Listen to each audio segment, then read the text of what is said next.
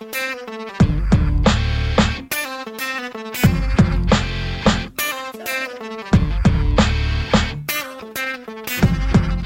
is the Story Power Marketing Show with Tom Ruwitch.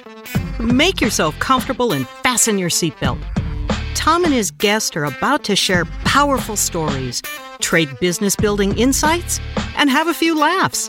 Tom created this podcast to help you captivate prospects and inspire them to act so you can get more clients quickly and easily. That's what powerful storytelling is all about. That's what this podcast is all about. So let's get this party started. Here's your host, Tom Ruwitch.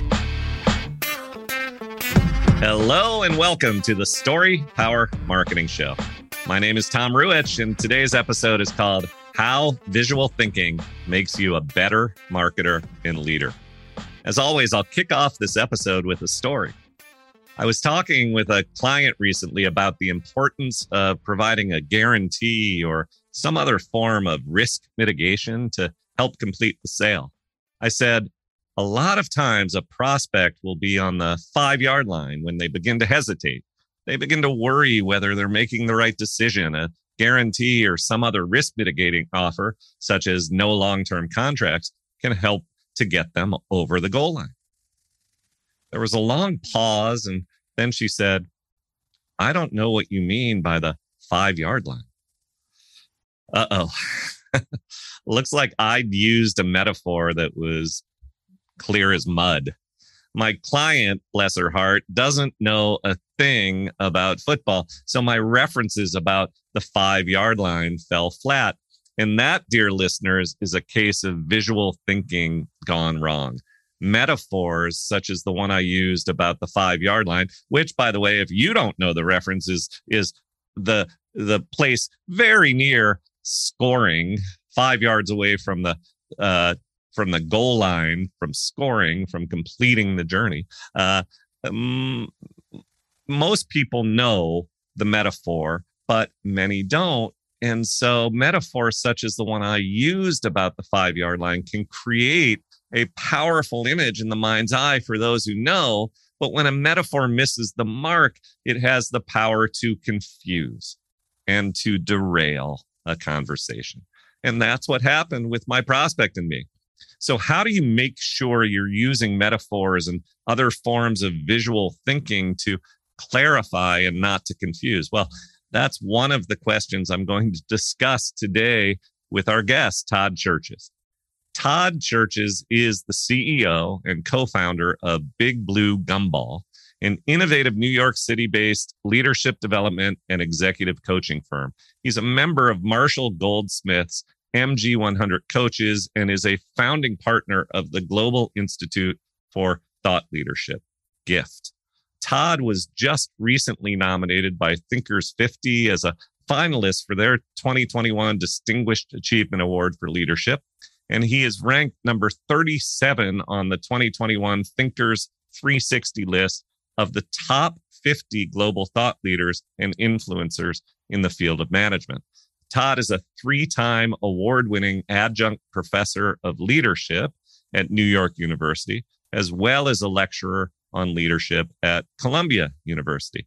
He is also a TEDx speaker on the power of visual thinking, which I recommended in the January 17th, 2022 edition of my Monday Mashup email.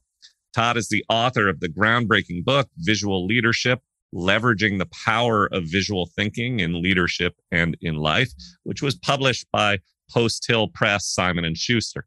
Todd Cherches, welcome to the Story Power Marketing Show. Thank you, Tom. It's great being with you. I always enjoy your Monday mashups. It's a great way to start the week. Thank you for that. And I have enjoyed your TED Talk and your book. I am plowing through your book, which is sitting at the top of my stack of books on my night table. And speaking of stack of books, I saw a post that you put out recently about the books that you read in 2021. How many books did you read in 2021? Well, I actually read 101 books. I was going to try to read 121 for 21, and then I ran out of steam and ran out of time. But typically, I'm a business book addict, and I started getting hooked on business books back in 1998. Not to give away my age, because I was working for the American Management Association, revamping their mini MBA program, so I needed to get familiarized with management leadership.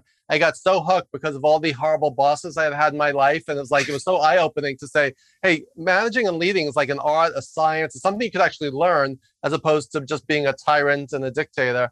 So I got hooked. And I just kept reading books on management, leadership, communication, marketing. And so I was averaging like one a week, which is 50 a year over 23 years. You add those up and it's over 1,100 business books that I've read since I got started this compulsion. In fact, I know you're big on story. I was just going through, I'm doing a session on storytelling. This is my stack of books related to storytelling that I'm currently reviewing. So, there was classic. There it was, right there in the pile. That is the classic. Yeah. Yep. And so leadership, management and leadership, and your book, Visual Leadership. What do we mean by visual leadership? Sure. Well, first of all, the title of the book is a single word with a single shared capital L. Yeah. And what's interesting is so many people don't even notice that or see it. And they just spell it as two words as you would normally spell it. And that just exemplifies what we're talking about. The things that we notice, that we see, that we don't see, that we miss, things right before our eyes. It's like, oh, I've looked at your book cover 100 times. And I've never noticed that before. So, but the concept behind visual leadership is that the foundational concept is that who you are and how you lead is inseparable from the lens through which you see the world, right? Yep. So your upbringing, your value systems, your parents, your schooling, your culture, your life experiences all shape what you see, but also what you miss. So that's one end, looking backwards. Also, when we talk about leadership, the word vision always comes up as so-and-so is a leadership visionary, like a Martin Luther King Jr. or Elon Musk or a Branson or someone like that. Or you say, all right, so, what is your leadership vision? What is your vision of the future? And what is a vision? It's a picture in our mind's eye. And the term mind's eye was coined by Shakespeare in Hamlet when he saw the ghost of his father, and he didn't know if it was an apparition or a figment of his imagination. He said, I think I see my father in my mind's eye. We have an idea in our mind's eye, but how do we get that idea into other people's heads so that they can see what we're saying? And that's one of my mantras, just to hold this up for those who may be watching. You need to frame an idea and get other people to see what you're saying. And that's one of the biggest challenges in business and in life, and especially for marketers. How do you get your ideas across so that other people know what you're talking about and are influenced by you? So and you were talking a moment about storytelling and me and Story Power Marketing. I say it all the time when I'm working with my clients and members of my coaching program, that the best content that you can put out there is content that evokes a vision, that people can picture what you're talking about. The typical lecture and treatise that people put out. It's very important to delegate, blah, blah, blah, blah, blah. No mind's eye thing going on. Whereas if you tell a story or draw in metaphors or all of those sorts of things, now all of a sudden people can relate and remember because you're putting that vision in their mind. So I think in your model there are 4 elements of this. Let's walk through those, Todd. Sure. I break it down to 4 ways to think and communicate more visually. So the first way is through use of visual imagery and or drawing, right? So that's something you can see through your eyes. So if I'm talking about, here's some real life example. If I'm talking about, what are you curious? I'm curious about something, Tom, and I hold up Curious George, for those who may be listening and not watching. We all know Curious George from our childhood, or we in America do. You were just talking about how metaphors don't always cross cultural lines, neither do cultural references. So with my students at NYU, many of them from China, my Seinfeld references go right past them. So that does not work. So we need to speak the language of our listeners, as we know. I once said something and there was no response. I said, it sounds like Sound of Silence in here. I said, does everyone know that song by Simon and Garfunkel? And they thought Simon and Garfunkel was a law firm or a consulting firm. There was no name recognition at all. So that's one of the things we need to think about is our references, whether metaphorical or our stories, need to resonate with our audience, right? So whether you're a leader, a marketer, if I hold up Gumby, that's about flexibility, right? Bending over backwards to serve our clients. So we don't always have to use PowerPoint. We don't always have to draw. Many of us suffer from ICD, which is I can't draw syndrome, right? But I always say if you could pick up a pen and play Pictionary with your friends or family, you could draw well enough to communicate an idea visually. In fact, one of my articles for Inc. magazine is called "Can You Draw What Your Company Does?" And it's a really interesting exercise I do with clients. I get them to illustrate, and it could be something literal like a storyboard or a mind map, but it could also be a metaphor in pictures and analogies. So, so that's category one, which is using imagery and or pictures and drawing or props, right? Something you can take in through your eye. Yep. Category two is using models and frameworks. So like a company's org chart as a model, a 4-box matrix, a staircase. We have all kinds of models and frameworks. And thinking outside the box is a cliche, but you can't really think outside the box until you have something inside the box. And if we put things into categories or boxes or frames, it enables us to simplify the complexity and the messiness of what we're dealing with so we can see things more clearly and then see solutions that maybe we might not have seen otherwise. So that's category two. Category three is use of metaphor and analogy, which you talked about, right? We need to talk about metaphors and analogies that simplify. They make the unfamiliar familiar, the abstract concrete. They make the invisible visible. So the power of metaphors is not just for poets and songwriters, but it's for all of us. And most people don't even realize how often we use metaphors. We just, that's the tip of, and the examples I gave you is just the tip of the iceberg. So I'll leave it at that. And which is a metaphor, by the way. It is exactly tip of the iceberg. It is exactly right. So, and the tip and the iceberg represents, and I have a picture of an iceberg that I keep on my desk all the time.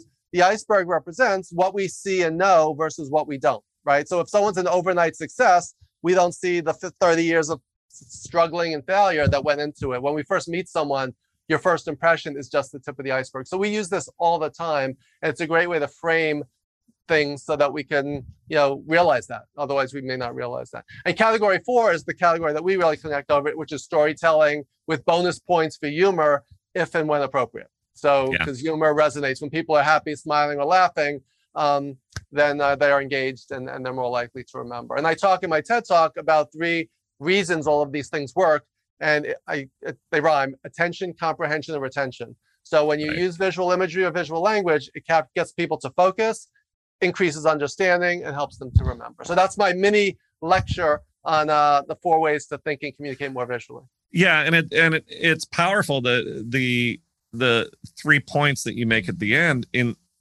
ultimately, you're using this in the service of making human connection. Exactly. Helping people connect with what you're putting forward. And that is invaluable, whether you're doing it in the context of leadership, connecting with employees, moving a team. It's invaluable whether you're trying to market a product or service. And what I really love about the model is especially the 3rd and 4th point, metaphor and storytelling. What you're talking about here isn't just about drawing. And yes, I agree with you. All of us can draw. I'll resort to stick figures, but I can communicate a point with drawing. Yeah. I can make the models and build the boxes and demonstrate with those sorts of things. And those are what we think of as visual. But what really fascinates me and what I appreciate so much about what you bring to the conversation is that on the same plane, we've got this idea of creating metaphors. We've got this idea of bringing story into it. And that's written word, spoken word. Those, that we're not involving the eye literally. We're involving the mind's eye. And that's such an important concept. And I'd love you to elaborate a little bit about how we can harness this power of visual communication when we're writing or when we're talking. Yeah, through an audio podcast, right? If someone's listening to this, they're hopefully picturing a lot, like I mentioned, Curious George. So even if you're not seeing it with your physical eye, hopefully you're seeing it with your mind's eye, right? If you know what that character looks like. But that's a great astute observation, is that the first 2 are more visible to the physical eye, and those are things that we produce and create. The last 2 are more visible to the ear. And a lot of times people, just that phrase is like, what do you mean visible to the ear? Because someone that once said to me, what about people who are blind or have sight issues? does this apply to them? And I said, yes. I said, we create imagery all the time through our language, through poetry, through song lyrics, right? So this is not exclusive in any way. It's actually more inclusive if we realize that if someone has difficulty seeing, or you're talking to someone over the phone versus over Zoom, like you can't show someone something, show me the money, right? That cat, that, right. From Jerry Maguire, that wasn't a Zoom call, that was a phone call, right? So it's like, show me the money is a metaphor. It wasn't like physically, let me see the dollar bills. It's like, show me where this money is coming from. So we use this language all the time. So I think that's the key concept here is we already do this, but if we think about it, we're more aware, and then we can be more strategic and intentional about doing it better, right? Because we see it done really poorly a lot of times. Bad logos, bad design, cluttered PowerPoint slides. And then with storytelling, some stories are too detailed, some are not detailed enough. Some, so many times leaders try, and marketers also, try to influence through data, through statistics. Numbers don't motivate people. It's the context and it's the story behind the numbers, right? So one example I always use, I'll say, if I have a 250 average, is that good or bad? What would you say? Oh, we're baseball people. 250 average is average. Right. But what if I was talking bowling? There you go. Yeah. Right. So the number 250 is meaningless without the context, right? So if it's baseball or my softball batting average, it's not very good. If bowling, I'm ready for the Pro Bowlers Tour, right? So that's the thing. One of the chapters in my book is called How My Cardiologist Almost Gave Me a Heart Attack. I don't know if you got up to that chapter yet, but I went to the cardiologist, as those of us over 50 do, for a routine exam. And the cardiologist came in, and he was a new one. My regular one wasn't in that day, to give me my results. And he said, based on your numbers today, you have a 5% chance of having a heart attack within the next 10 years. I almost went weak and passed out and hit my head on the table and died. But then I said, wait a minute. Doesn't that mean that I have a 95% chance that I won't? And he said, yeah, that's another way of looking at it. I'm like, yeah, you think so? So the number, so the information he gave me, was it wrong? No, but was it the message he intended to communicate? Not at all, because those results were totally normal and typical for someone of my age. So that's the thing. How do we frame our information and our numbers in a way that resonates with our audience? That's the ultimate marketing and leadership challenge, right? Yeah. You said something really important in the course of that. You said that you need to be strategic and deliberate about bringing the visual thinking into what you do. And I want you to talk in a moment about what some of those strategies and tactics may be to help those who aren't sure how to do it. But I also want to note something from my own experience that's really encouraging and hopeful. We all have this experience. You go out and you buy the red Chevrolet, and all of a sudden you notice the red Chevrolets all over the streets. And this phenomenon applies to this as well. That when you get over the hump of building sort of the strategic and deliberate practice of bringing this in, of bringing visual thinking into your work, then all of a sudden you just start to notice things. You don't have to consistently be consciously worrying and thinking about it. In my experience, after I began to be deliberate and strategic about seeking the right metaphor, bringing the right story, the metaphors and the stories begin to appear. And I'm wondering if that's a phenomenon that you experience, and what we can offer in just the few minutes that we have together to help people understand the strategies and the tactics to get started and have the hope that they don't have to constantly be walking around with this sense of, I got to think up the metaphors. I got to start thinking about the stories. Is that a phenomenon that you've experienced? Yeah, definitely. There's a quote by Thoreau where he says, it's not what you look at that matters, it's what you see, right? Yeah. So we 2 people, 10 people, 100 people can all look at the same thing or watch the same movie or listen to the same song, but you hear different things because it's filtered through your paradigms. It's filtered through your life experiences and frames of reference. So that's a big challenge. Like I've heard all kinds of examples of like a company coming up with like a product or service or an ad campaign, and they say, this is it, and they present it to like a focus group or whatever. And the feedback from the focus group is something different, but the company's just blind to it because that's not what they see. But it's like, who's your consumer? Who are you trying to appeal to? If your company is saying, hey, we could do this or repurpose this, or this would be better, we need to be open to that. So in terms of the noticing, it's actually a principle called seeing red cars. And I actually use this exercise with my NYU students. I'll put up a picture of like an LA freeway. I'll write down as many things as you can see in 60 seconds. And I'll turn the image off and I'll say, how many red cars were there? And they'd be like, I have no idea. I said, well, why is that? Because that's what I wanted to know. They said, well, you didn't tell us that's what we were supposed to be looking for, right? So then I put it back up and they said, now, and they're like, okay, 8, or I count 10, and they're close. But if you're not looking for something, you're not going to notice it unless it's intentional. And so that's one principle, is that we like with the red car, once you have one, or if you're looking for it, you'll start seeing it, because before, who cares? Now, all of a sudden, you care. So how do you get your customers to care so that they notice your ads, that you're on their radar? And another principle that I talk about, it's called seeing the Yankee hat. So I went to spring training one year, and it's for my 50th birthday, actually, a number of years ago. And I got this Yankee hat, and then it was on my dresser, right front and center. And around 3 or 4 months later, I was looking all over the house for my Yankee hat. And I said to my wife, have you seen my Yankee hat? And she's like, it's where it always is, right on your dresser.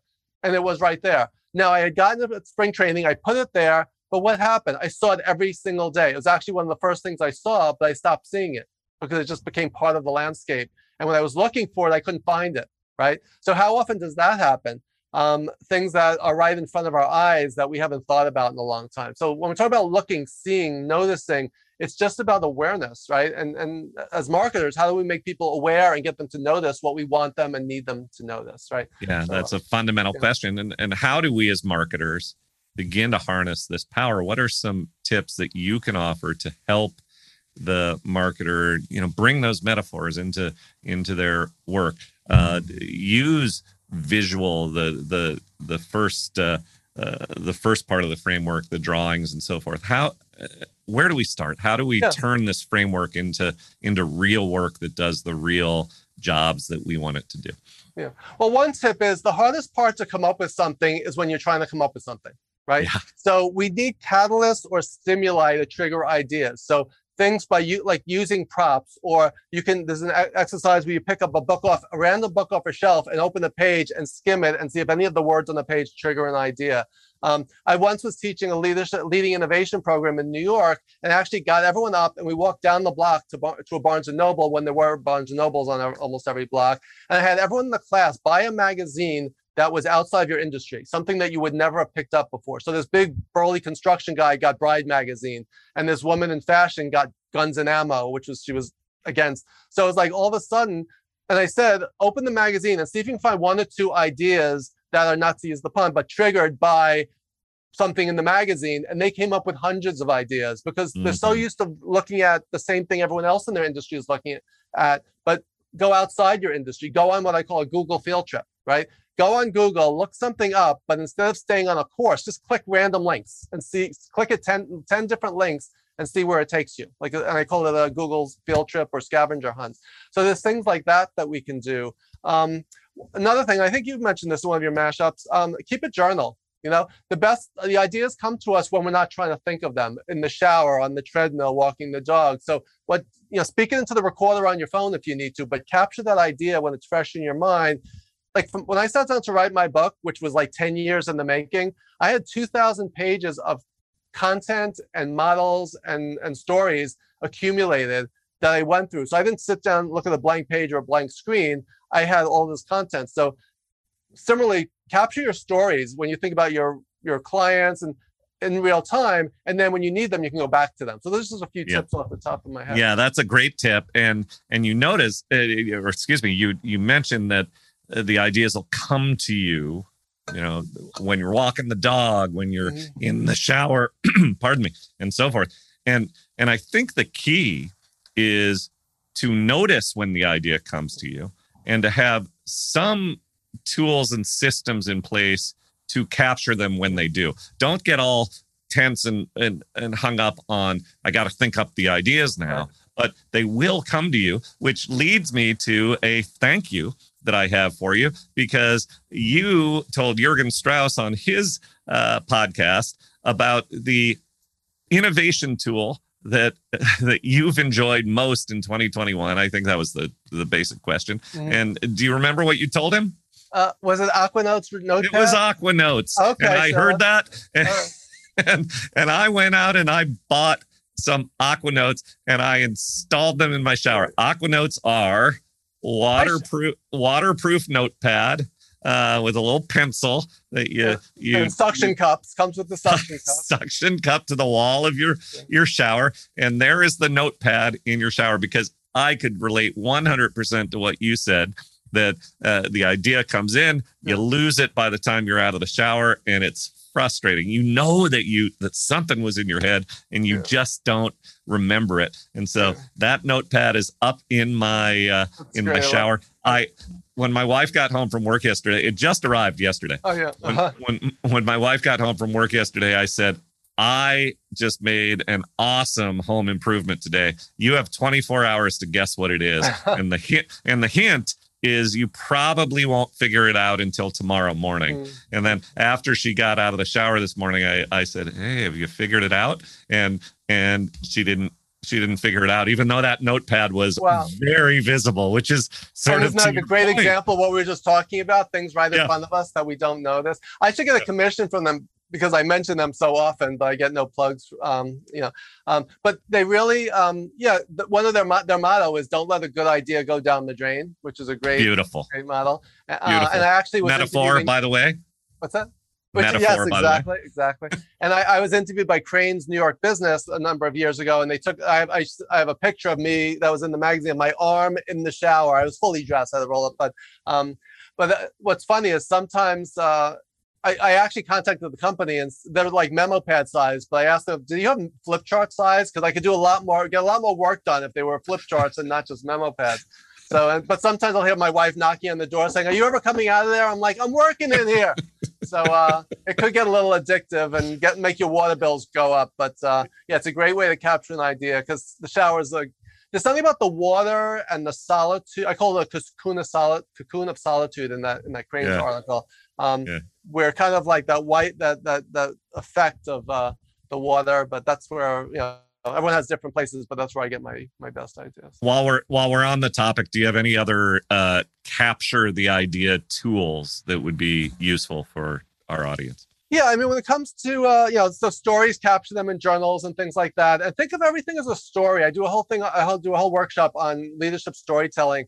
You're trying to paint a picture with words, right? You're trying to create a movie in the mind's eye. So stories have beginnings, middles, and ends. There are villains, victims, and heroes. There's a quest of some kind or a goal. There are obstacles that stand in the way. There's some kind of resolution. So if you always think of yourself as the lead character, the protagonist in the movie of your life, then you start to notice things. You say, who are the supporting characters? What am I trying to achieve? What is standing in my way? So if you frame your life as a story, and as you go through your family photo albums or whatever, watch home movies or videos, there's stories embedded within there. Our job is to pluck them out. So they're right there hiding in plain sight. But that's the challenge, is because I was once doing a workshop for CEOs on leadership storytelling, and one of the CEOs said, I hate storytelling. I'm a terrible storyteller. And I said, well, why do you say that? And he went on to tell this amazing story about one time that he told a story and it bombed. And everyone else in the room was like, that was such an amazing story that taught me a lesson on what not to do. But he had elevated storytelling to this, like, I'm not Martin Luther King Jr. I'm not like, Steve Jobs. I'm not an orator, but I'm not even going to do a TED Talk. But, children tell stories. If your wife says or spouse says, how was work today? And you say, oh, you wouldn't believe what happened to me. That's a story. So I think they're all around us. I think if we demystify it and just say it's a way of sharing through narrative something that happened, and there's a message or a lesson or a takeaway, that's a story. So I think a lot of it is to kind of realize that it's human and natural. People love stories, and we're natural storytellers. Yeah, and the critical thing that you said was at the very end there. Well, you said a lot of critical things, but message, lesson, takeaway. And here's the great mistake that people make when they're telling stories. They'll just drone on and on and on and on and on about whatever the story may be. And there's no message or lesson or takeaway. And so what you're describing is you pluck the stories from your own experience and your own life and put yourself into these stories and your personality. And doing so will allow you as a leader or as a marketer to be known and liked and trusted. That's all good. Yeah. But the story won't resonate and won't be relevant unless the person to whom you're speaking, the coworker or the prospect, sees themselves in the lesson and the takeaway. So when we talk about story and story discovery, we'll talk about this idea that first you really need to understand your prospect stories. Yeah. Where do they want to go? What are they trying to achieve? What are their hopes and wishes and dreams and fears and frustrations? And then you begin to pluck those stories from your own life that can connect the dots between something that happened to you and that's entertaining and interesting and something that's meaningful to them, the meaning, the connection point. So I completely, pardon me, I completely agree with you how important it is. There's a book over your, what is that? Your right shoulder. Your right shoulder. I'm looking at, and that's your book. That is my book, yes. Grab a copy of that book and hold that up to the camera and tell us about the eye. I've heard you describe the eye in the cover of your book. Sure, we talked about the title. The rainbow-colored eye was interesting. Originally, I had a blue eye on the cover because my company is called Big Blue Gumball, which represents the Earth, the world, the globe. And I wanted brand consistency, plus I love the color blue. But then I realized, and I don't have blue eyes, but I realized that using a blue eye was not inclusive. So when I stumbled across an image of this rainbow-colored eye, the rainbow represents the fact that just as no one in the world has this colored eye, as no one I've ever met, no one in the world sees the world through the same lens that you do. So as a leader, as a marketer, when you say, oh, that's so obvious, or why didn't you just do this, or how could this happen, or how did you interpret it this way? One of my mantras is that people are not mind readers, right? It's our job. The burden of communication is on the communicator, and our job is to try to see the world through the lens of other people, through our audience, through our customer, through our client. So the rainbow eye represents diversity and inclusion, and also represents innovation and creativity. We need to use all the colors of the rainbow to create imagery and stories and metaphors that will attract people's attention and resonate with them. So that's the dual meaning behind the rainbow colored eye. In fact, real life example of people are not mind readers. I was just telling a story to my students recently. I was in a restaurant. I asked for some more ice for my Diet Coke, and they brought me a bowl of white rice. I said more ice. They heard more rice, right? So I needed more rice. I needed more rice anyway, so it's fine. But I always say, whose fault was that? I always ask my students, and they always say, oh, it's the waiter's fault. He didn't listen. He didn't confirm. But it was my fault because I wasn't clear. I didn't confirm. What could I have done? I might have held up my soda and said, can I have some more ice, and pointed at my glass, right? That's an example of using visual gestures to communicate. But that's something that we don't even think about, is we always blame the other person instead of blaming ourselves. So if you want to be proactive and not blaming yourself later, always be thinking. Everyone has two, whether they're reading or listening to you, every audience or listener has two thought bubbles over their head. And it's WSIC, why should I care? And WIFM, what's in it for me? If our message is not one that is of interest to the person or will benefit the person, then we could tell the greatest story in the world, but if it's not relatable and relevant to the person, then so what? I see a lot of great speakers who tell great stories, but then you say, what was the point of that? Right? Exactly. So that's kind of like what you were just saying. It needs to be, less is more, keep it short and sweet, simplicity, brevity, clarity. There's a great book called Presentation Zen by Gar Reynolds, who applies Zen principles to presenting. Keep it as simple as possible, make it as brief as possible, and make sure it's as clear as possible so people get your message. Otherwise, it gets lost in the clutter. Yeah, and you mentioned a moment ago visual gestures, and the opening story. I think it's the opening story of your book. The foundational story for the work that you now do is all about your first journey to China and the use of visual gestures. And let's hear that story, and then we'll hear about how people can get your book and and we'll call it a day. So tell the story of your first journey to China and how challenging it's in my book, it was. And it's in my TED Talk. So the quick version, I was sent to China as a project manager to oversee a theme park project installation. I got there with my crew of 2 guys. We didn't speak Chinese. Our Chinese counterparts didn't speak any English. So we're like staring at each other, like, where do we start? And nor did your translator. That's the detail I love. Yeah, they gave it. Yeah, they assigned us a translator who spoke almost no English at all. His Spanish was probably better than his English was, and he was Chinese. So everything was lost in translation, to quote the Bill Murray movie. So what happened, we started using gestures and I started drawing. So if you're watching this on video, this is some of the drawings that I did. If we needed a hammer or a tape measure, and I'm not a great artist, but you could tell what each of these is. So if I pointed to this and I said 2, they knew we needed 2 hammers or whatever. And I said, it became a game of Pictionary and charades. It's like 2 words, sounds like screwdriver, right? So, but that's how we got this done, through sketches, rough sketches, and through pointing and gesturing. And, we don't realize how often we do that. If someone says, which way is the restroom? Do you point that way? Do you point that way? I could have pointed to my soda when I needed more ice. So the power of gesturing or picking up a pen or a marker and sketching something out is so powerful. And that was like the light bulb moment for me. And that helped me get through that project successfully. Yeah, I love the story, because this is no small stakes thing. This was a major project, an installation of amusement park rides and a lot of moving pieces and engineering and so forth. And the fact that you were able to pull it off, I can see how it was a major light bulb moment for you. How, we mentioned the book, we mentioned the TED Talk. How can people find both? Yeah, the best way to reach me is toddcherches.com is my website, and it's CHERCHES. I also have my company website, which is bigbluegumball.com. That's for my training and coaching, but for my book and my speaking, toddcherches.com. So my TED Talk is on that site. Information about my book can be found there. And if you want to connect with me on LinkedIn, I live on LinkedIn. So just say you saw me on Tom's show, and connect with me. I'm happy to continue the conversation on LinkedIn. That's beautiful. Yeah. And any parting thoughts? By the way, everything that you just mentioned, we'll have that in the show notes. So people can link directly from those. Any parting thoughts, Todd? Sure. I'll end with the final line from my TED Talk, which is my favorite quote. It's by Marcel Proust, who said that the real voyage of discovery consists not in seeking new lands, but in seeing with new eyes.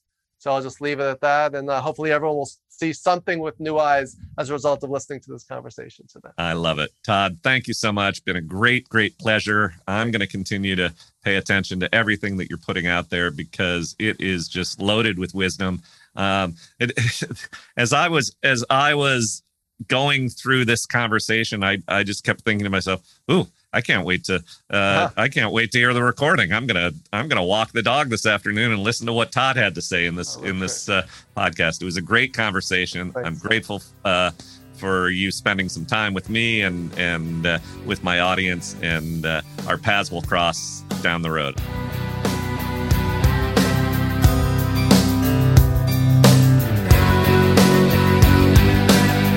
Thanks for listening to the Story Power Marketing Show with Tom Ruwitch. If you liked what you heard today, visit storypowermarketing.com/resources, where you can sign up for Tom's entertaining, informative, must-read emails. Download free business building resources and discover other opportunities to help you harness the power of storytelling. That's storypowermarketing.com/resources to help you captivate prospects, inspire them to act, and grow your business with greater ease and joy. Also, please remember to subscribe to the Story Power Marketing Show with Tom Ruwitch and review it on iTunes or wherever you get your favorite podcasts.